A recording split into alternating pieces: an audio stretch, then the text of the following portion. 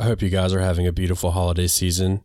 I hope everybody's happy, and I hope everybody is ready to go down the road of the dorkiness. Come to the dark side, because we've got pie, and this is the Backyard Gardens Podcast, all things mulch. To have a good harvest, one must plant good seeds, and must also use the right kind of fertilizer. The carrots have grown large and firm. How good they will taste. Welcome to the Backyard Gardens Podcast, where we talk about all things gardening and give the information out for you to be successful in your garden, whether it's your first or your last. We are your hosts, Ben, the Backyard Gardener, and Batavia, the Front Yard Gardener. one in the country, One in the city. Now get ready as we dig deep into this wonderful world of gardening as we learn to grow and grow for change. All right, everybody. We are going to be talking all about mulch today. How exciting is that? Sorry, that's me and my excited face and voice and hand gestures. Yeah, I'm excited about it. Yeah, so if anybody senses a sense of confusion on Batavia's part, it's because I changed the subject literally 2 seconds before we hit record. So it's all good, though. Yeah, it's all right. Because this is very important, I believe. I've actually recently been doing some research on this as well. So here we are. It works out. Oh, snap. Good. Surprise. Yeah. I am surprised, actually, and I'm proud of you. Yeah. I'm going to wait a moment before I'm offended about that. I'll let you know. Oh, don't be offended. Don't be offended. I mean, I could be. There's no reason to be offended. I can be offended, but it's still You can registering. Well, we'll see. Just register it for about another hour and a half. Yeah, and right. then we'll be good. Recalibrating, yeah. So I want to take a second right now and acknowledge the fact that Batavia and I are so focused on gardening and everybody being as successful as they can in their garden that we have neglected to do one thing. Mm-hmm. And we have neglected to request for everybody to leave a review or a comment wherever you're listening to this podcast. Because it really is going to help us grow. And I know you hear it all the time. Give us a 5-star review and blah, blah, blah, blah. Just give us a review, please, wherever you're listening to it. I don't care where it is. And help us so we can reach more people.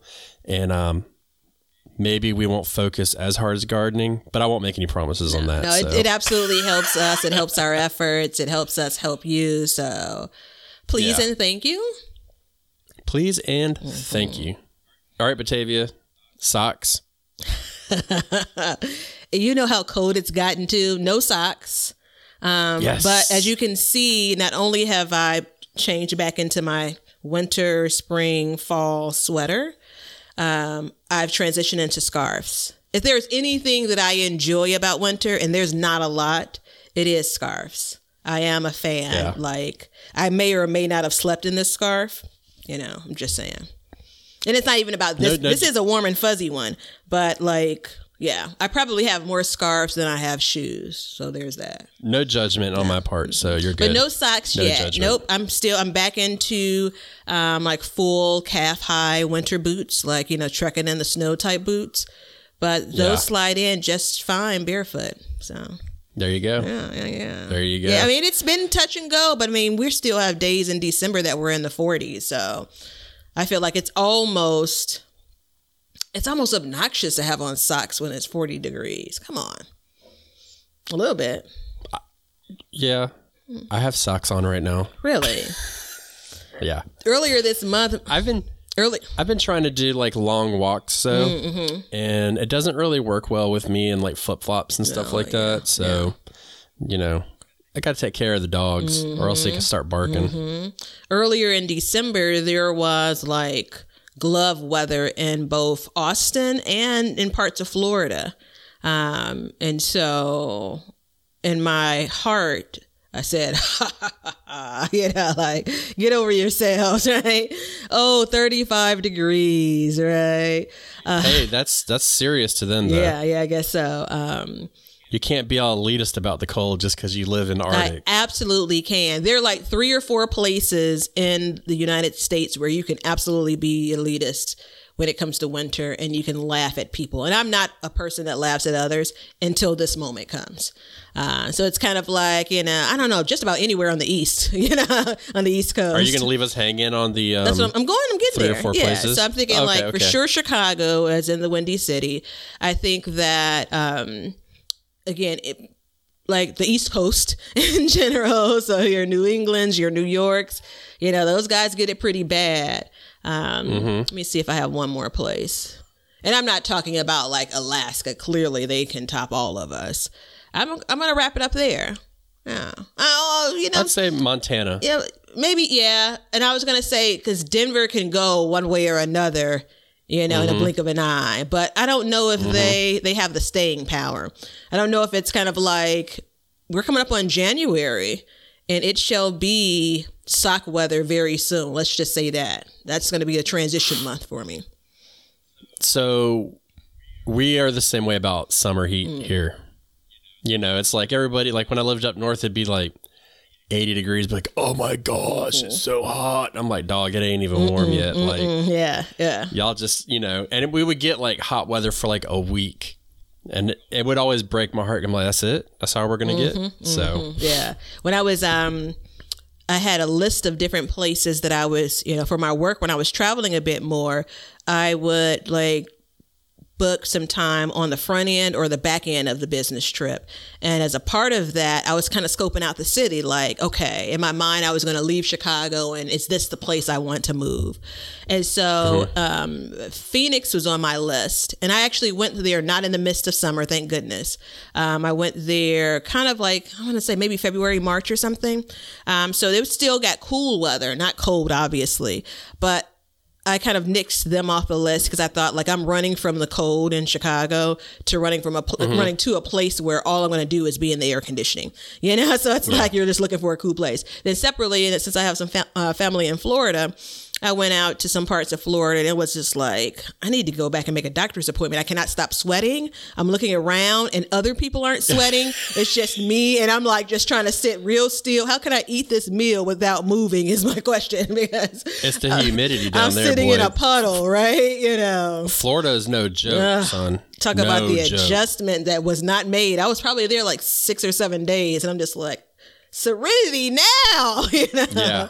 So Florida and Louisiana are 2 of the hottest states I've been in because of the humidity. And I'm sure if you live in Alabama or Mississippi, like, what the hell? Yeah, we're right next to them. But like when I go there, like those are the 2 places, and I've been there because I have family in both, and it's usually it's oppressive, but I still love it. There's something about when you just sit outside and it just sweat. I like to sweat. That's my thing. See, I'm okay with sweating, clearly based on some of the work I do, even though it's not uber duper hot here in Chicago, which normally, like we've talked about, like we'll get a stretch of 90 degrees, but it's record breaking when we're getting into like triple digits. Like that's not a thing for us as often. It happens, but it's literally record breaking. Like last time in 1948, But we did have a heat wave, I think, back in 95, but that's a different conversation. So it's sweating for me. I'm all for it while I'm in the moment. So when I used to run, I didn't matter. Like you're sweating from head to toe. And when I'm in the garden, once it gets that hot, you're basically sweating out your clothes. But once I'm done with that activity, and once I'm like going from the car to the house, or like if I'm out walking in a park or something, I just don't want to be walking around in regular clothes with sweat spots. Call me a prima donna. My dad, or my son, when we were out there this summer working, he was like, Daddy. It's like, yes. He was like, let me go get a piece of string. I said, okay. I said, what the hell are you going to do with some string? He's like, I'm fixing to make a clothesline. I was like, why? He's like, because we're hot. We're going to take off our clothes and let them dry out while we work. I was like, all right, let's do it. So, the genius you got of a child. Yeah. Yeah. I was like, damn it, son. You make me proud. But, greenhouse. Yeah. Because, I mean, December is I'm still trying to get my head around what your weather truly is like. And I haven't got my hand around it yet. My head or hands. All right, greenhouse temperatures. Take a yo-yo and go like this, and you'll see what our weather's like. Yeah. So this morning, it was 28 degrees. and it was 33 in the greenhouse. And I kind of messed up trying to trap in heat yesterday. So it still has not gotten a frost inside of the greenhouse. Okay. That's really promising, though. That's big. Yeah. Yeah, that's big. And it is getting to be time for me to put up the insulation. So. Yeah, because what you have planted in there it's still pretty tender, pretty young. And, I mean, would it survive a frost? You know what? I don't know. Yeah. Because I know that these plants are all cold hardy, but I don't know at what point they become cold hardy. Yeah, that's when I say like they're pretty young, and so they may not, have their wings yet to be able to fly on their own in the hardiness. Yeah, it's the coldest it's gotten in there, and I have some kohlrabi that just started like a week ago. So I'm gonna go back out. I haven't been out there yet today. I'm like, it's a little windy. I'm good. I got some stuff I got to do, but we'll see. It's interesting though. I was looking up, I think I may get these mixed, like flip-flopped, but I think it's collards can survive down to 5 degrees, kale down to 10 degrees, or vice versa. It's pretty close either way. And so we had gotten like some high 30s, but the nights continually were like 26, 27, like each night over the course of a week. And once it's been that cold over the course of the night, all of the plants drooped, because I still have collards and kale in my garden. All of the plants drooped. And they didn't get a chance to spring back because although the day was a little bit warmer, I mean, coming from freezing temperatures, going up just above freezing doesn't give that plant a chance to rebound. So basically it had to get to like most of the days are in the 40s before those things bounce back, which is still a long way from 10 and 5. Like that's like it kills the plants then. When I say kill, I mean on the top of the ground. The roots in most cases are still intact. So yeah, December's been good. Yeah. And what helps keep the roots going? You know where I'm headed. What? Dear Ben. But wait, I'm not ready to go there yet. Okay. I'm not ready to go there yet. I got a story to tell you. Okay. Because that gives us some time to recover from me, like, meshing with my mic here. Okay. I'm ready. Yeah. Yeah. Everybody's like, my ears. So, we went backpacking last weekend. I didn't tell you about this because it's a crazy story. Well, you told me you were going backpacking, but you didn't tell me about the adventures of. Yeah, I cut it off at that when we were talking off air. And so we go out there, right? And my son's 6, 7. He's 6. Yeah, I forget. So he's significantly shorter than me. Yeah. And we start hiking on the trail, and we had been there before, but it was all grown over. And I was like, man, what the hell is going on here? And then we come out, and there's like trees all down on the trail. We had to like jump over trees and climb under trees and belly crawl under them. And I was like, man, I don't know what's going on. This is odd. Like last time we came, this was easy. You could find the trail. We kept losing the trail. And we had got out there about maybe 1:30, and we had 5 miles to go to get to our place, which isn't too far when you think about hiking. And so we were just kind of going along. The sun gets lower and lower, and I was like, all right, it's time for me. Like, I was like, look, y'all go ahead. Or I was like, I'll go ahead. I'll stay on the trail, and I'll whistle for you, and just to know that you guys are fine until the sun goes down. Sun goes down. We get within 1/10 of a mile of our spot, and there's these bridges going over this swamp. Area totally destroyed. And we're like, what the hell? So come nighttime, sun goes down, and I'm like, look, we got to go back. This is insane. I was like, I know there's a campsite halfway back. We're going to try and make it back there. We'll just camp there tonight and we'll leave. We start hiking back, and it was, nighttime in the woods is a totally different situation. Okay. Yeah. So we start going, and we're losing the trail like every 30 seconds. We're like, what the hell's going on? I was not trying to get lost out in the woods. You know what I'm saying? So Kelly's like, let's just put a tent up on the side of the trail and just camp. You're not supposed to do that, but it is what it is at that point. So we get in the tent. I come to find out the trail's been closed because of cutbacks from the federal government, not mentioning any names.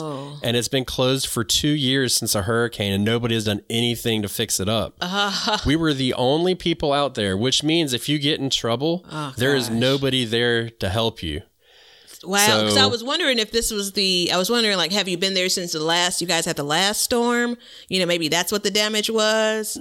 2 years it's been since we've been there, and it was a storm. So we were like, oh shit, we're stuck. This is it. Yeah, that sucks. My son's, like I said, he's 6, hiking in pitch black with nothing but a headlamp. Bravest little bastard you ever met. Yeah. Bravest little boy. He cried one time because he got tired, and we sat down and ate a snack and kept going.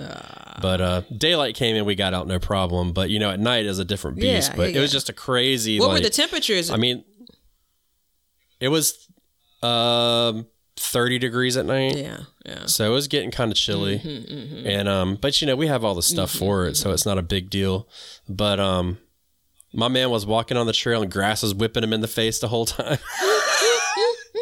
I saw this for 4.5 miles. Look, it was just whipping him in the face. I saw your video about growing in shadier spots, and namely this time of year when it's shadier.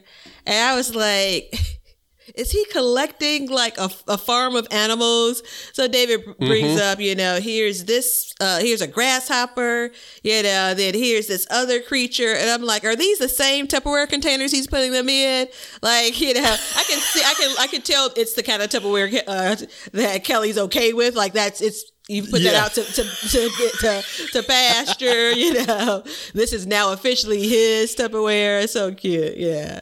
Oh, he had a full-blown story to tell about each one. I had to cut it out in the video. I was like, no, I can't do this. But he was on it, boy. Like when you asked, you said, yeah, so cute. Yep. Yeah. That's when he's like, I'm done. I said what I need to say, but you don't get to say anything else. Bye, Daddy. Yeah. I came here. I came here to show you, not to be questioned, right? Are you interviewing me? Wait till he gets to be about 9. He's going to be able to put all of that together. Is this an interview? He already has. Yeah. He already has. That's crazy. Yeah. So obviously glad you guys made it back safe. So no signage or anything like at the top of the spot. Yeah. Yeah. Somebody made a cutback, and I guess when they cut it back, it happened that day because there was nothing there. Yeah. So, but we saw a bunch of cool stuff. A bunch of bear poop and stuff, which is because you can't cut them back. Exciting. No, you damn sure enough can't. And when you don't go out in the woods for 2 years, things come back. And that was the moral of the story, really, is it was amazing to me how fast everything overgrew under the canopy of the forest, just like that. Nature is just, it's amazing. Yeah, man. So I'm going to take you out there. You're going backpacking with me one day. I mean, you know what? Because I wasn't going to go here. I wasn't going to comment. Were you still there? I wasn't going to comment on you dragging your family out to a spot that's been run over by ghosts. Did you not research that? No, I'm going to need some footage. I'm going to need you to get one of those drones out to make sure that the place is available for a habitat. Before I ever go anywhere now with you. You've ruined it all. I got a big old tent for you and everything. You're good to go. Yeah, I'm sure what you already know about me is I need to at least know 1,200 steps ahead of me. Like, no, we'll be fine. It's just up here. How far is up here? Like, give me some kilometers here. Yeah. Yeah. So the first time I ever went backpacking, I remember I was looking and I was like, that's the mountain we're going to be on top of tomorrow. And an hour later, we were on top of it, and I was seeing spots, thought I was going to drop dead. But so it's a little, because I had no clue. I was like, that's the top of the mountain. I've told you I have a terrible sense of direction. Like terrible. Like if there is, when I identify firmly a fault, I'm okay with talking about it, and that is one. And so it's an insecurity, and so there's a lot of trust. There's no GPS signal. What's happening here? Yeah. So We'll protect you one day. But anyways, on to the main subject. So, a couple episodes ago, we had a comment, a frequently asked question of why is my garden not as good as yours? Remember that? Yeah, I've thought a lot about that. And have you figured it out? I have a definitive answer. I actually have I believe it is a 6 or 7 part. It's a combination of things. I don't think it's one single thing, but I'm curious to hear because we did promise then that you would, I think maybe the episode after that you would share because you said you cracked the code. Yeah, well, we had to wait for this series to come up. So, and basically what we're doing is we're going to talk about mulch, compost, and then soil. And so as you know, we both use wood chips. Right? We do. I used to use wood chips. Already the past tense. I no longer use them. Yeah. Past tense. So when you put wood chip mulch in your garden, okay, how many years have you been doing it? This is the 3rd or 4th year. It basically 2020 is the 3rd or 4th year. So when you get the mulch, is it finely shredded or is it thick chunks? It's thick chunks. Okay. And you put it down and then you remove it every year, right? Generally, yeah. Generally. Yeah. So what's happening, I believe, and nobody can convince me otherwise what's happening. Yeah. That's a bold statement. Go ahead. Yeah. Like, I believe, which gives you some room there. Then you're like, but I cannot be convinced otherwise, which means it's a fact. Yes. Okay, go ahead. So when you put mulch on a garden, wood mulch, we're talking about wood only. The wood ties up the nitrogen at first in the soil, correct? Okay, I can believe it. But as it breaks down, it releases more than it ties up. So I believe over the year, because every year you don't pull it all out. It'll get mixed into the soil, stuff, this, that, and the other. So I believe you are reaping the benefits of that consistent mulching off of that. As it gets in there and it breaks down, it's releasing a lot more. You just have to get through that first part of it, right? So I believe that is what's going on because you don't fertilize often. You just started this year, but yeah, not really.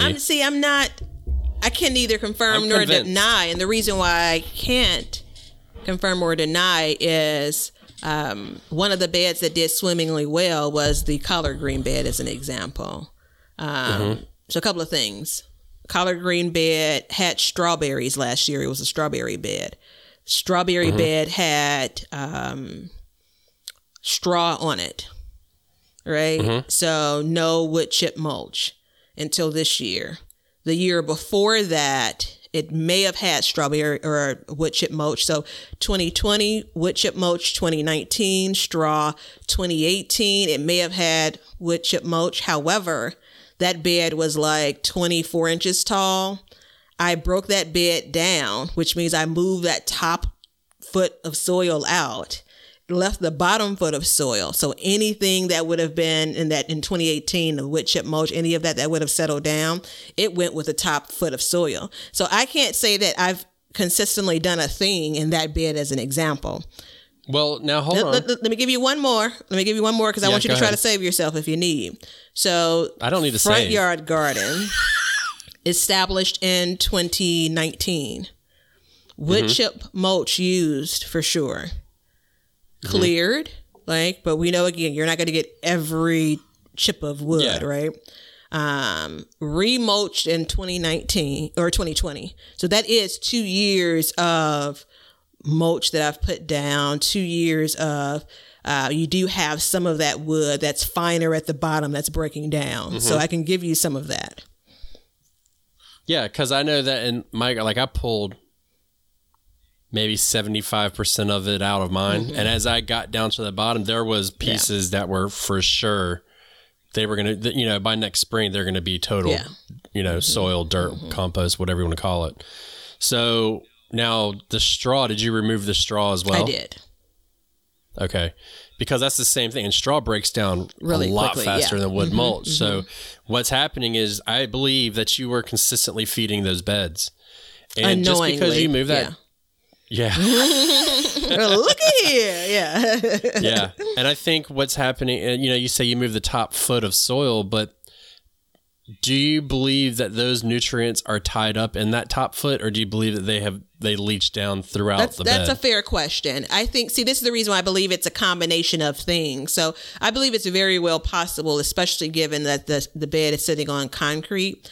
So you do have that it's not retaining as much water, meaning when I water the top of it and it kind of everything starts to drip down, there's a lot more that's escaping from the bottom of it because it's sitting on a concrete bed. Again, going back to the current collard green bed. So I can see that happening, right? When it comes to the some of that first foot of soil in 2019 did seep down into the final foot of soil or the lower foot of soil or whatever. So I can give you that. But you also know that I looked at it, it's one bag, 25-pound bag of compost, which will cover more towards the middle of the series, is designed to cover 100 square feet, right? And for this particular brand that I use, and that bed's probably 24, 26 square feet. So I'm putting for sure one bag, maybe two bags of compost there. So that's the reason why I say it's a combination of things. Right. No, for sure. And that was the other aspect of it, is you're adding in compost all the time. Yeah. Like every year you're adding in a layer of compost and you're putting it into the planting hole, correct? Well, if I'm planting in the spring and I already put the bag of compost there, I'm not adding any more when I'm planting in the spring. I'm saying, for 2021 future thinking. But I want to believe what you're saying, because it makes me feel good that, again, unknowingly, there's one more benefit that I'm getting from these wood chip mulch. Yes. Yeah. I believe that wholeheartedly. And I had a real debate over it, because look, I put those wood chips down and from day one I was like, I don't like it. So I spent the whole summer like, well, what's the story with wood chips? Because you don't see a lot wood chips. Yeah. You really don't. I mean, it's expensive. I mean, I don't think that I'm the only one that has a free wood chip mulch connect. I've seen some other people online, but it's not like it's, wood chips aren't just being delivered, and dropped off of trucks in every neighborhood, Yeah. I mean, I mulched my whole beds rather deeply for $30 because I bought it in bulk. Now, if I would have bought it in bags, it would have cost me $100 and some change. Yeah. So it wasn't too bad. Yeah. But I do believe that is a big part of it. That's still a lot of money just to be putting something on top of you're not even growing anything in it. So, I mean, it's a lot of money, but if you $30 isn't so much, but $100 is. Yeah, that's what I'm saying. I spent like $30 on mine, so it wasn't a big deal. But my parents be calling me nonstop. I had to call my mom right before this, before we got on, because I told her I was going to call her back earlier. And I'm like, it's going to have to be quick, but let me make the call, because I don't want to get to 12 or 1 o'clock in the afternoon. So I believe that is part of, and that's a good thing too, because that says a lot. Yeah. And the reason why I thought that is because you haven't been using fertilizer for years, and you've flourished. Yeah. And so with your wood chips and the hay, and not the hay, the straw, I think those are big components, because if you put mulch in your bed, it's going to turn into compost naturally. Eventually. Right? Yeah, eventually, yeah. Eventually. With over the course of, depending on what medium you use, which we're just about to get into, all those things will break down and feed your bed over time. That reminds me. I literally was supposed to send a message to one of my friends today. I was up at 1:30 and this morning because, and I was like, that's what you do? Oh, yeah, absolutely. And I was like, I could send her a DM, but I'm like, no, I want to text her, so I'll have to wait because I need to ask her about some leaves. But go on. See there? No, so, I mean, that's what we were basically going to talk about, is just the different types of mulch and how to use it, when to apply it, how deep to go, blah, blah, blah, blah. So, yeah. So your preferred mulch is wood chips, correct? Yes. That's what I've... Yes. So let's start with wood chips then. With wood chips, what are the benefits that you see off of the wood chips? Well, not realizing this was one of them that you've just described. For me, for wood chips, and, I stand by it, it is the best barrier to protect the garden against weeds. The amount, and it's one of those things after not doing it for a couple of years, you forget how big of a pain in the ass it is when you do it. And potty yeah, humor. I know. Sometimes I can't help myself. And that's like the amount there are 2 spots I weeded this year in the garden. 2 spots in all like the 14 beds that I have. And that's it, and that's all. And that's a significant time savings. So it protects the garden. I agree with that completely. And because I did not weed at all this year. Yeah. And another thing that it did for me is even though I left my wood chip mulch in place. Here's another piece of the puzzle. So 2019 going into 2020, front yard garden was covered with a different mulch over the winter. We'll cover that in a second.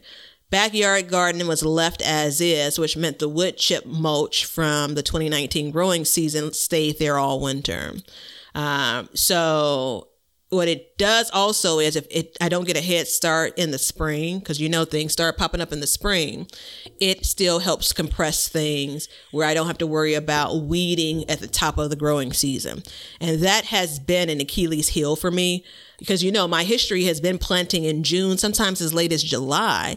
So by then there's all kinds of things that's growing, So the wood chips have helped me deter all of those kind of green things that want to pop up in the spring.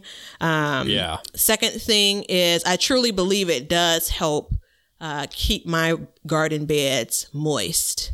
I know that's one of your favorites. So water retention.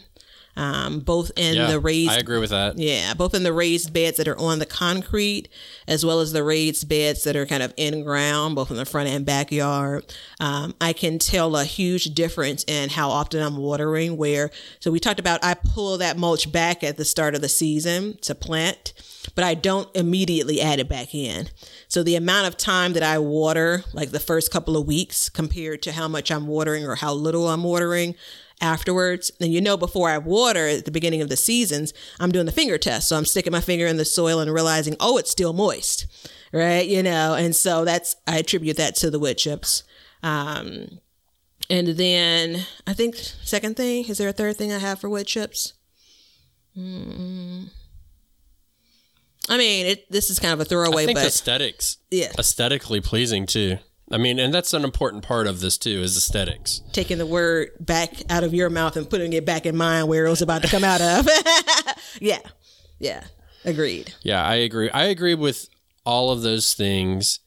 And then the downfalls that I have had, and I'm not even going to talk about sowing seeds, because I've said it until I've, you're blue in the face, and I just said it again. So, snails live in it.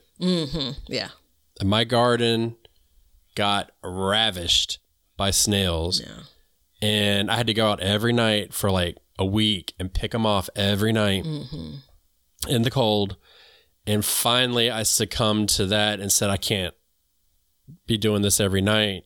So I had to get some garden safe slug and snail bait to put down, and that seems to do it. But I could not stay on top of it, and my garden looks like shit because of it. It's starting to bounce back now, but that's a big part. And our favorite subject is roly-polies. I was going to give you your moment, and I was going to come in and say, are we going to talk about roly-polies? Yeah, of course we are. Yeah. Even though I'm still not convinced that they're an issue, but if they are an issue, I have seen so many roly-polies in my garden this year. It is unbelievable. So, and I think they came with the wood chips. I think it's a breeding ground for them.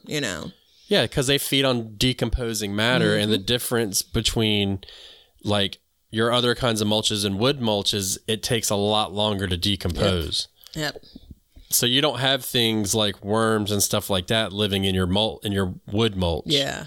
So it's like the roly-polies and the slugs are like squatters or something. It's like once they take root, once they get settled, it's hella hard to get them out. Right. Yeah. Now, the benefit of the wood is I do believe once it breaks down, it is the most nutrient dense. So. Yeah. So I was... before we keep going, that shade's going to be an issue on your face. Yeah, I know. You see me trying to adjust? Look at that. Look at that shine. Yeah, remind me next time we record that I need to close the... Don't worry, I will. Yeah. I'll have fun coloring it later. But there you go. There's a more even tone. Look at that. There you go. So it's a little bit of both, but I think that I personally think for me and my purposes that the downfall outweighs the benefits of using wood mulch. Yeah. And as you've stated, the downfall overweighs the benefits? Yeah. Okay. For me to use it. Mm-hmm. For me. Yeah. And then you factor in the cost. So it is, of the three mulches we're going to talk about, I believe it is the most expensive. Agreed. Do you agree with that? I think it's the most expensive, and I think that it is the most finicky is the word that I'd use, and I can't think of the real word I want to use. It's the most to maintain. So literally I could leave it exactly where it is and just dig a hole, push mulch aside and dig a hole and plant. I could do that and it wouldn't be so much work. But because of the way that my brain is wired, and I was I didn't want to send her the message. I thought she was going to call me. So let me call you back. Got free leaves? Yeah. Call you back. Here's the Recording Garden podcast. Tell her thank you for giving us a segue. Mm-hmm. Once you're done with your thought. So it's so hard to move them. Let's just say that.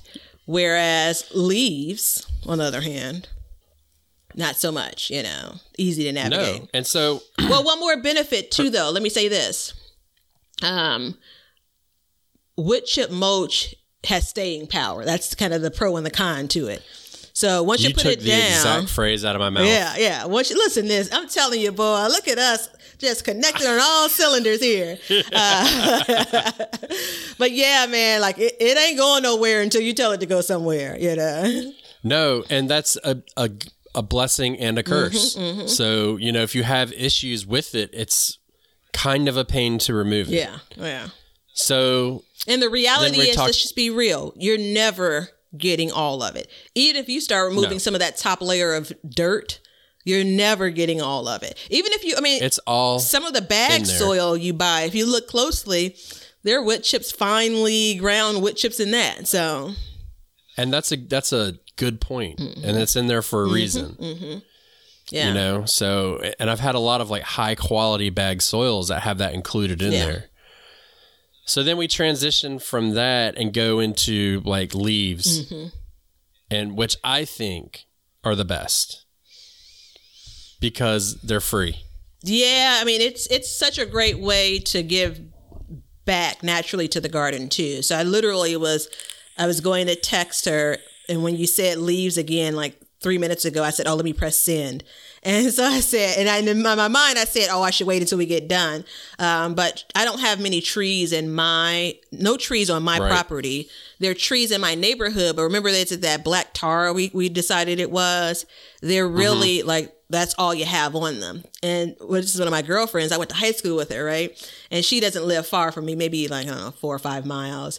And, her son had raked up leaves last year, and I had like garbage bag beyond garbage bag beyond garbage bag of them. One, they were beautiful. The only thing I didn't do, which is probably recommended most times, is I didn't shred them. I put them on whole. And that's the reason why I pause. When you put them on whole, what ends up happening is it becomes kind of a wet, kind of clumpy, like matted mess. Yes. When you shred them, it creates a different thing. And they do have more living power, staying power. When I mean that, you can leave them on and plant around them more easily in the spring and the summer. Yes. So if you put them on whole, just like you said, what they create is an anaerobic environment. So, which means there's no air getting down into it. And because the whole compost decomposition process is an aerobic process, which means it has to have air to get to it. So when you put them down whole, they do exactly as you said. So, and it's this, I would imagine that it's almost the same idea with the wood chips. I don't know that for a fact, but because you can't do anything with those besides buying a shredder and shred them up more. But with leaves, it's very simple to do. You just run over them with a lawnmower, and then you'll you automatically break them up. So, we rake up our yard every year. Now, I actually last night, as a matter of fact, I was having a very interesting conversation with somebody on Instagram about this, and we were talking about bees and pollinators, and she is a fascinating individual where she actually goes out in her yard and does counts and sexes and all this stuff of all the different bees and butterflies in her yard, and said it was a very low amount this year. And one thing that she kind of, and I knew this already, but it brought it to my attention was, she said she leaves all of her leaves in her yard all winter so the bugs and critters can live under it and thrive. Whereas I'm raking them up, but the pause I have is I'm not raking them up for aesthetic reasons. I'm raking them up so I can use them somewhere else. Yeah, but that's still kind of, it folds into that whole dialogue regarding, no dig gardening, so that's, you kind of walk into that territory, like you're disturbing the natural, place that's leaf fail. And like, I mean, I kind of shrug at it to say like, okay, I mean, I get it, but yeah, I mean, we live in civilized society, Well, you say that, but I asked this question to you, not knowing if what your answer is going to be. Is have you ever been out into the forest and dug into the ground? Are you going to talk about? I don't think I have, but I've seen like how wonderfully it's rich. The most fertile looking soil you've ever seen. Wonderfully rich the soil is. Yeah. Yeah, because it's just years and years and years of this stuff all matted up. Yeah. And then here's the issue that comes along with that, and we're kind of getting off topic, and I'm going to right the ship here in a minute. There's a lot of places, like when I was just telling that story about us going to the national park. You're not allowed to go off of the trail, right? You're supposed to stay on the trail at all times, so the forest is undisturbed.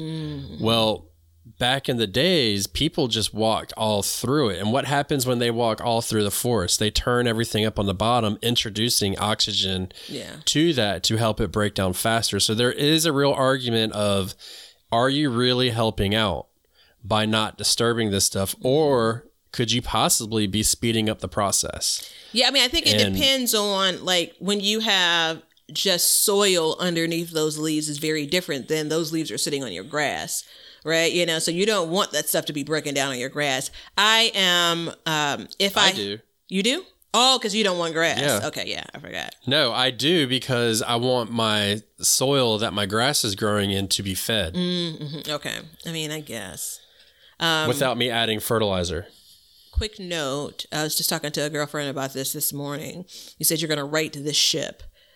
We were talking about my inability to accept things that are absolutely factual in history. Like every time I watch the Titanic, I'm always like, come on, turn it a little bit faster. Like, I am rooting for them not to hit the iceberg every single time I watch it. It doesn't matter that clearly they did. Well, most people believe that's they called did. Good movie making. Yeah. Is that it? Like, there's still hope, All right. So are we making that sharp left or smooth left? Yeah, we're evening out here. Short right. For leaves, the benefit of leaves is they add the carbon to the garden, right? So I'm sorry, I'm distracted by distracted by a new leaf that I didn't notice on one of my plants here in the office. I'm still in the process of the great repotting project of December 2020. But go on. Sorry. And so what we do is we rake them all up, and a lot of people do this, and then they shred them. So I add them to either my compost pile, or right next to it, I start another pile. and then you add them to your garden. So the pile that I have just right next to it, it will break down, but it's mostly for me to grab and add to my garden. And so it's the same idea with wood chips as you put a thick layer down. Wait, are those shredded or are those whole? I missed that part. Sorry. Shredded. Okay. Yeah, I always use shredded leaves just because it speeds it up so much. And you lay them down in your garden. But the benefit is if you lay them down now, by spring, they will already start to break down and feed your soil. Yeah. They're much, much faster, right? Yeah. It's my desire, honestly, to have leaves as mulch, like throughout the garden, throughout the year. I've just not been able to collect enough leaves to really, and to cover the beds that I have. And so, again, I could have the ultimate, leaf connect, just a phone call away. We'll see whether they're collecting, raking up this year. Well, and it takes a lot of leaves to do this too. And I think I'm going to have to basically manage it like garden beds at a time. It's not going to be the full garden. But as a good example, the backyard in the Cage Baby 2.0 is a great spot for them because even if they blow around, they're still going to they'll stay in there. Yeah. So that is one of the downsides. And I actually, last year, I collected these beautiful leaves from her, but I put them down too early. So timing for this when it comes to the winter is important because while it's gotten colder, or it had gotten colder last year, we hadn't got to the point where it was continually snowing. Like the recommendation is in the winter, if you in an area that gets snow, put them down just before the snow because that snow is going to, basically cover it, hold it in place. But I put them down too early. And so by January, they had blown all over the yard. So again, remember they were whole too. Yeah. So for us, we don't get snow. So we put them down and we water them in. And then you're naturally going to get some that blow around. But, and the one thing about the snow too is it insulates it. Yeah. And then as you get the thawing and freezing effect, it continues to water it, which keeps the bacterias and all the little critters alive in there to help feed everything. And so this one, in my mind, is a good one too because it gives you a thicker layer of protection for the roots of your plants. I was actually just reading about, again, since we're still in the winter, and happy winter. Gosh, that was not genuine. But it helps protect for places that do get, really cold weather, that may get snow and then thawing and then snow and thawing. It helps protect the mulch does, in whichever kind you're using, those plants from trying to, come out of dormancy too soon. So you don't want something that thinks it's time to start growing. And then guess what? Another cold spell is going to come because it's still that time of year and, kind of sends it back. So. And you still get the water retention with leaves too. Yeah. You still get water retention. You just need to put a thicker layer on. So like 2 to 4 inches roughly. So, and I mean, you can do the math depending on how much space you have in your garden. But my theory is if you lay a half an inch of them down, it's still better than nothing. Agreed. Because it will get in there and it will feed your soil. Because, I mean, let's be honest, you're literally putting what will be fertilizer onto your beds. Yep. I agree. Right? Yeah, I agree. I even read something like, push comes to shove, snow can be used or considered as mulch. So it's going to do something for, protecting that bed, if you will. So, I mean, I guess we use that. We didn't say it, but it is protecting the soil as well, just in general. It's protecting it from erosion. Too, especially if you have like an in-ground bed and you lay that down, it instantly protects it from erosion because the water is not just pulling up on it, it's going down and it's soaking it up. So those are all very important processes. And, it'll add value. Again, the valuable nutrients that it adds back into your garden is something that you can't put a price tag on. And you can't buy it in a bottle, right? Well, you can, but you can't buy that same thing in the bottle. Yeah. It's not the same, and it's letting the garden work for you. So, agreed. Now you can fertilize on top of it as well, with an organic fertilizer, and then that will speed up the process. Yeah, and that again, it's still some natural element that you're putting on your garden. Right. I have seen people, I'm not a fan of it, but I have seen people use that plastic mulch. Yes. In the garden. Yeah, that's a lot of, I think that's typically more commercial people. Typically. Yeah. You know, I'm not saying that there's not home gardeners that do that. Now, there is a benefit behind that, though. Heat. And that warms your soil faster. Yeah. Yep. So, like where we go strawberry picking every year, they have all their rows are lined in that. And then they have holes cut out for the strawberries to come out of. That's why we're picking strawberries. Probably about, they're done with their strawberry harvest about the same time we're just getting ours. Okay. So, it just kind of speeds up that process. But there's, the problem with that is, like, they do make it like weed fabrics and stuff like that where water will go down into it, but it's not adding anything at the same time. Yeah. Yeah. You know what I mean? That's actually, it's actually something that's, I think probably underestimated, right? There are other, fabrics and things that you can add to your garden, but I mean, the idea of does it break down, so there is, the classic landscape fabric, like the one that like it's supposed to be a weed blocker.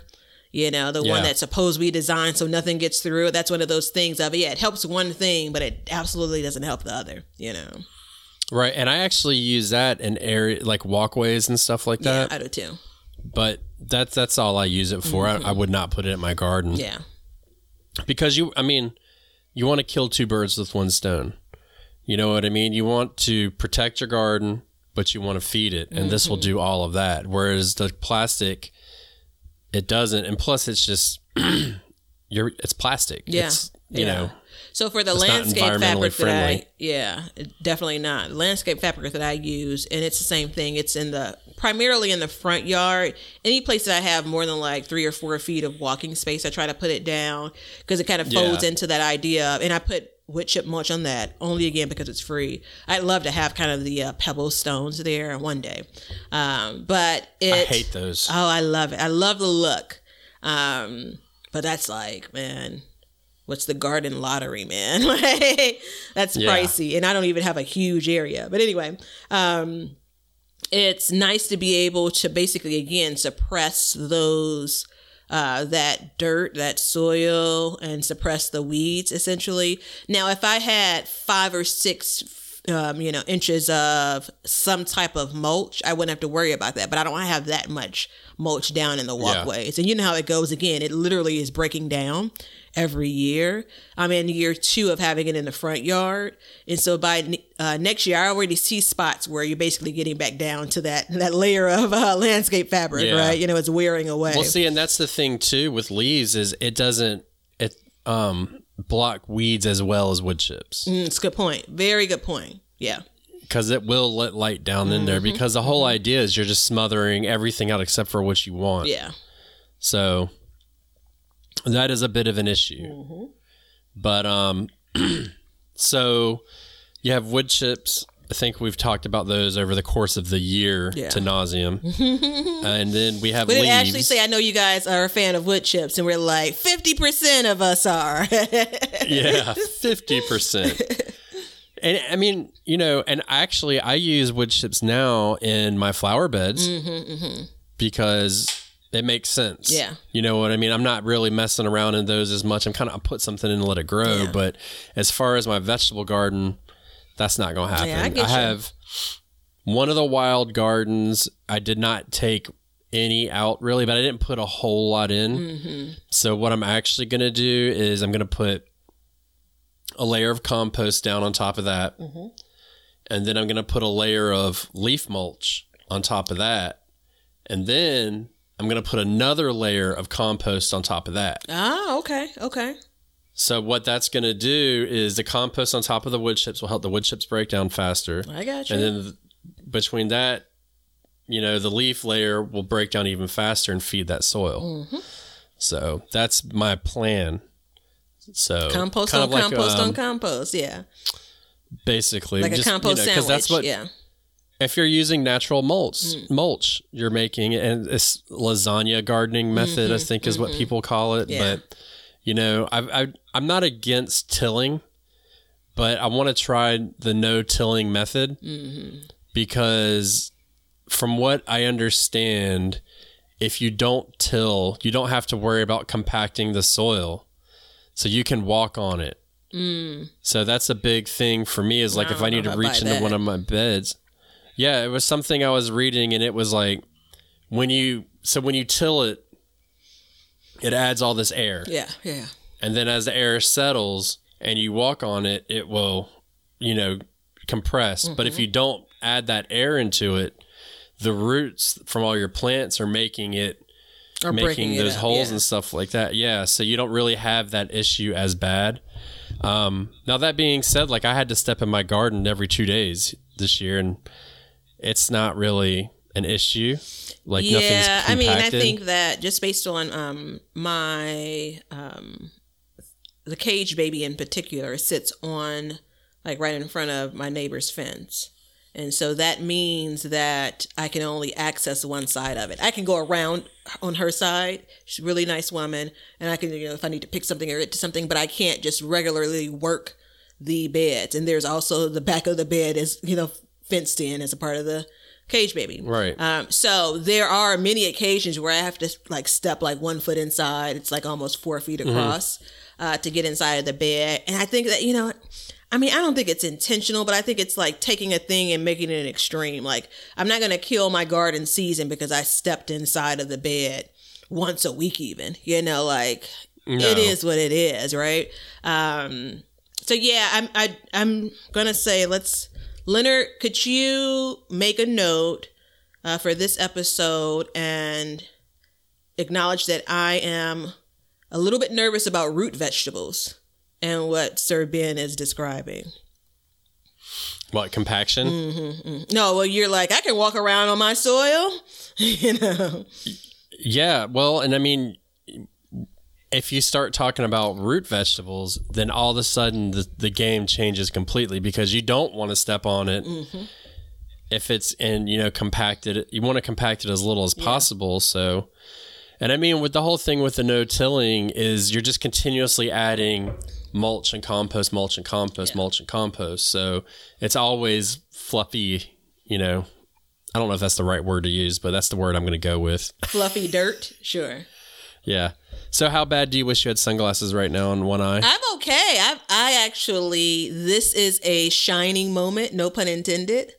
I don't know how this is going to come across on the video because this reminds me that there's still life outside. Yeah, there's still life outside, though. I was downstairs on the couch yesterday and, I was off yesterday, so it was like the middle of the day. I'm chilling out and then the sun just traps me. And it was like this moment of like, because I mean, we've had a lot of overcast here. I mean, it's almost winter. So yeah, it's all good on my end. I mean, for me. Yeah. How does it sound over the podcast airwaves, with the sun glare?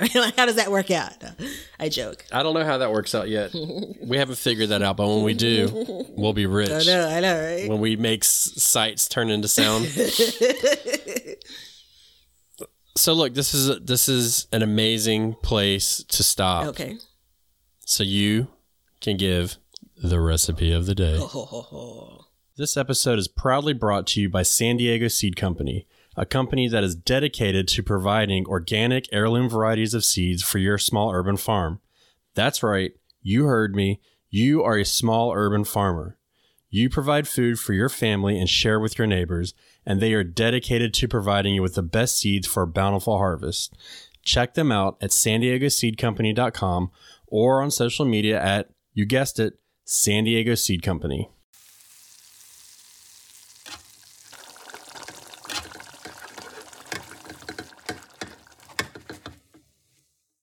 It better be a good one, Batavia. So this is a cheat. So this is right around your holidays are wrapping up, right? This is when this episode comes out. And I'm going to go with the thing that didn't grow uber well for me. But I want you to remember this for probably, I'm going to say Easter. It is when you make sweet potato pies and you have leftover pie filling, right? So this could be sweet potato pie. This could be pumpkin pie.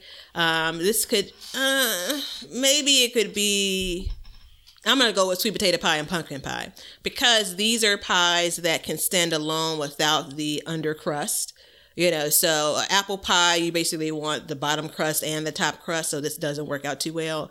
So you have already made 1 or 2 or a dozen pies, sweet potato or pumpkin, and you have some filling left, but it's not enough to get into a whole pie.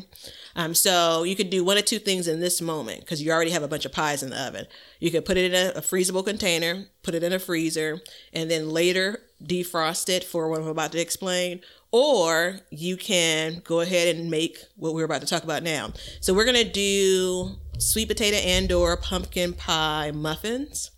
And they are super duper nice because you can literally count calories if you're into that. This episode airs at the end of December, so I won't be into that. Maybe next year. But all you're doing is taking that pie filling. I have a 6-pan muffin filler. So it's literally like bite size almost. Take that filling, put it into the muffin pan. You're going to cook it at a much shorter time frame. So 350 is what I normally would cook a sweet potato pie at. 350 for about 25 minutes or so. Maybe a little bit longer depending on your oven. You want it to be firm, so you obviously want the pie to set. Once you take those out, you can put them into, once it's cooled, you can put them into a Tupperware container, leave them in the refrigerator. They're really good for me with coffee, and you don't have to worry about the extra, to be quite frank, calories and, you know, the extra, you know, meatiness of the pie shell, the crust. You could have it with eggs in the morning for breakfast. It could replace anything you're going to do bread-wise. So instead of toast, you're going to add that sweet potato muffin, which again is the size of a muffin, not like the ones you get at the store that have the big tops. So it's basically, what was that episode of Seinfeld where it was we just wanted the muffin top? Episode. Yeah. So it's just the opposite. You're just getting the bottom of the muffin basically because a pie like this doesn't rise much. So I have done this over the years because I always misjudge how much we're going to really make. You know, the size of the potatoes really kind of dictate what you're going to end up with. So I always have like a half a pie worth. And it's also a taste portion. If you're making your pies earlier than the holiday, which a lot of people do, you don't want folks to cut into the pie. My grandmother used to make a taste portion for pies and cakes. So that's the thing that my grandfather and I could eat. Like, you know, the 2 days before the holiday. Yeah. I love your grandmother. Yeah, man. Like she's look, she had already been here before. She was born in the 30s. So you're going back a ways. And so that would tide us over until that holiday where we can do the ceremonial cutting of whatever cake. So yeah, I'm actually toying around with single servings for things like apple pies and blueberry pies. I haven't cracked that code just yet, but I have for like a sweet potato pie or a pumpkin pie. So there you have it. I'm gonna get you on the phone with my wife. She's do we need to do some tutorials? Yeah, we actually need to talk about that for backyard kitchening. I'm just saying. Yeah, yeah, we do. Yeah, we do. Yeah, because first of all, I don't want to interrupt you. Are you done with your sweet recipe? Potato pie muffin. Okay. Simple as simple can be. And it sounds really simple. So, and it sounds delicious, by the way, because what I was going to say is I had decided at Thanksgiving that, you know, as a gardener, it doesn't make sense really to eat a lot of cakes. You know what I mean? Like pies make sense. Yeah. So because you think about what you fold into a pie. Yeah, it's like all fruit or whatever, you know. One other thing to note about the sweet potato muffins or the pumpkin pie muffins, the edges of them get a little bit crispier than you would get on a pie. Right. So once you get to a pie, it's a good thing. Once you get to a pie, you run the risk of burning the crust if you get the edges that are crispy. But remember, this doesn't have, you can make a pie filling for the little muffin tin, but I'm not using that. I'm just pouring the batter straight into the pan. And so that means that everything that's on the outside of it gets a little bit crispy. So it tastes much different than, I think, much different than a regular slice of pie. Because you kind of have all of those edges that are crispy. Yeah, it's one of my favorites. Right. But it's like everything you think about from a pie is something that you can think that was grown somewhere, you know. Yeah, versus a cake, you don't get that. So we've decided that this year we're going to do pies for the whole year. Oh, okay. And like cakes on like super special occasions. So, because I was asking her, I was like, you know, why is it back in the day people always had pies and they were always sitting on the windowsill? And then before she even talking, I was like, and by the way, I'm pissed that you don't cool pies in the windowsill. And she's like, well, they had shelves for it. And I was like, I'll make a shelf. Yeah. We're going to start cooling our pies in the windowsill, damn it. I love that. But she was saying that because they take so few ingredients to make, that's why you get it. And I was, because, you know, I don't bake. And when you watch The Backyard Kitchen, you'll totally get that I don't bake. I make that very clear. But so it just makes sense, you know. And then the other thing is when we first got married, she'd make muffins, but they never had the muffin top. Yeah, okay. Ever. Okay. And I was like, yeah, this isn't going to work. She was like, well, you're not supposed to have the top. I'm like, where in the hell planet do you come from where you don't have a muffin top? Like, give me a break. I'm like, poor. She's like, well, that's not a serving. I'm like, then make it a double serving. You got to have the top. Dude, that's like muffins you buy at rule like number one. Any of the like the kind of breakfast spots, the bakery spots. I mean, you're talking about, you know, I'm going to go ahead and say it. We're coming into a new year, like 8,000-9,000 calories, you know. Yeah. It's like more than a breakfast, let alone like, so yeah. Yeah, so now we get muffin tops, but before we did not. And sometimes she'll try and skimp, and I'll be like, keep going. So keep going. Yeah. I'm like the worst in the kitchen, though. Yeah. I back here on Thanksgiving, and you know, we're recording this actually before the end of the year, so I have to figure out what I'm going to do. But a few years back, I've been making sweet potato pies for the family for a couple of years before my grandmother passed away. Like, I got the recipe and that was my thing. And I would take one over to the house. And one year my grandfather said, it's okay, but you know, you probably could have put a bit more filling in there. Right. So every time I I don't make my own crust, right? I'm all semi-homemade. So every time I go to the grocery store, I check to make sure I have the deep dish, like the deep dish crust. You know, so it's a little bit deeper. And then as I'm filling the pies, because I'm always trying to like, you know, conserve something. It's like, okay, I got enough for a little bit. Like, no, keep on filling it. And so this year when I was cutting a slice, I'm like this is an eighth of the pie, but god damn, like this is huge, you know? And then I go back to, because he basically gave me the red scarlet letter for not filling the pie up.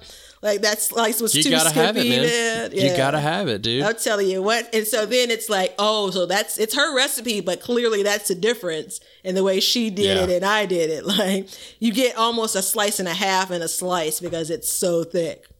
But yeah. Yeah. Yeah, because I was the other night, I was getting messages. A couple people tried the Brussels sprout recipe. Oh, yeah. And they were like, can you clarify this for me? And I had to tell them, like, look, when I cook, it changes every time. Like, I don't have it written down. So, like, I give you, like, baseline, but it's like, you know, make it to your desired doneness. You know what I mean? And they sent me a picture of it, and I didn't answer back, but I was like, I would have cooked it for about 5 more minutes. You know what I mean? But that's just me. That's just the way it is. Yeah. So, well, that's the thing. It's when you're starting a new recipe you haven't tried before, you want to. I try to get it to that first, whatever they've described or recommended, and then if I don't like all of it, then I can make adjustments. But I want to make sure I try to capture it. But I'm just a little bit neurotic in that way. So maybe some other listeners are too. Yeah. I like to change stuff. That's my thing. Yeah. I was talking, who was I talking to? I don't remember, but it was every time I cook spaghetti, it's always different. Were you and I talking about it when you were giving the master spaghetti salsa recipe? It's like every time it's always different. You know? And it's like, one, I don't cook it as often throughout the year. And two, when I do, it's like different sizes that I'm using. Anyway. So yeah. Have you made the sauce yet? I haven't made the sauce yet. I'm getting close to it. Yeah. You wrote it down and everything. And still haven't made but it. You know what I did? I'm pretty sure I canned the last bit of tomatoes, and I canned the green zebra tomatoes. So you know what color the sauce is? Green. Yeah. I did after you know what? To be quite frank, it tastes almost the same as the regular raw sauce does anyway. So I'll, you'll see a picture once I actually cook it up. So I actually make it into a meal, I should say. But after we got done with that episode, I did can some whole tomatoes in preparation for it. Yeah. You're just going to have to figure out what's going to happen with this whole thing, because I love the shining on my face. The sun is waking me up. So you like the shine? Do you like the zebra print that's on your too? I know. It's okay. It's all right. Yep. So this will not be the highlight of our filmmaking abilities on here, just so everybody knows. But that's okay. Yeah. So listen, I'm going to continue to talk, but I'm going to move this around. So go ahead. Okay. Well, they can't hear you on the podcast portion, just the video. Well, you should talk. So what we were going to say for the next one would be straw. And I think that straw is a solid contender. And I believe a lot of people default to straw because you can buy it. So, and when I say straw, I mean straw, not hay. So don't do like I do and go into the garden center and be like, I need a bale of hay. And they'll be like, you need hay or straw? I'm like, I need it for my garden. They're like, oh, you simpleton. You don't need hay. Yeah. You need straw, you idiot. So hay has the seeds in it. And then, you'll just end up with a mess on your hands unless you hot compost the crap out of it and you can kill the seeds off. But typically we're not going to. So straw is a very solid contender. You can buy it by the by the bale. Sometimes it's like $4 a bale or something crazy like that. And have you ever used straw? I have. You've used it, yeah. Yeah, and Did you buy it by the bale or did you buy it by the bag? Well, kind of sort of the bag. I bought it from a place that is packing it up and they send it basically in a box based on, I can't think of the measurements they use. But yeah, I'm not a fan of it for a couple of reasons. Why? One, it's just not, you're not going to get a good price for it in the city, in my city at least. So then you're having it shipped, right? And so you're buying it, having it shipped. And even if you get free shipping, the price that you're purchasing at is really not cost effective. Do you have like a mom and pop garden center by your house? Yeah, but they don't think about who they would be catering to. I was looking to see if I had the prices that from my last order. I don't know who that is. Well, I mean, it's going to be people in this urban city, right? So they're going to be doing similar things that I'm doing in my garden. So you don't have people that are buying straw often in kind of the center of the city, hence the... Now, if you ever go out in the country and you find like a feed store or something, then that's different. But so what we do is we buy it by the bale. Since Batavia can't, then she's not included in this conversation, so I'll just finish out the episode.